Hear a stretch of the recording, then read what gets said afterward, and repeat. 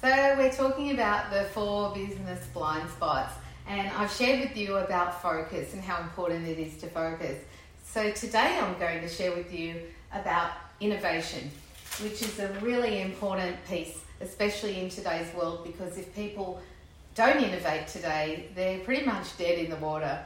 So how can you become creative if you're not already creative? Creative people find it easy to think of ideas, and in fact creative people sometimes struggle to focus because they're thinking about so many things at once. So it's really important to be aware of, are you somebody who's thinking about too many things at once and you're unable to put your attention on one thing? And that's a challenge for all of us today. But the second piece about being innovative is getting into that space where you can be creative. So how do you do that?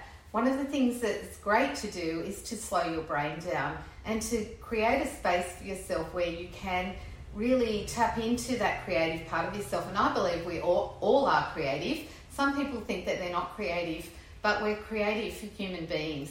And in whatever way our mind processes information, we have the ability to be creative. Some people are creative about numbers. Other people are creative in an artistic way. But plenty of people are creative just about coming up with new ideas. So being able to slow your brain down is a key piece in being creative. And funnily enough, sometimes in your hardest times is where you can be most creative, because when you can tap into that, what I call collateral courage, it's that part of you that rises up when you're having an extremely challenging time. It's that part of you that problem solves. That is a place where you can be creative. So the trick here is to calm yourself down and to come from a space of calm and of peace. So whatever it takes for you to get there, maybe it's playing some music, maybe it's meditating more, maybe it's hanging out with people that are creative as well.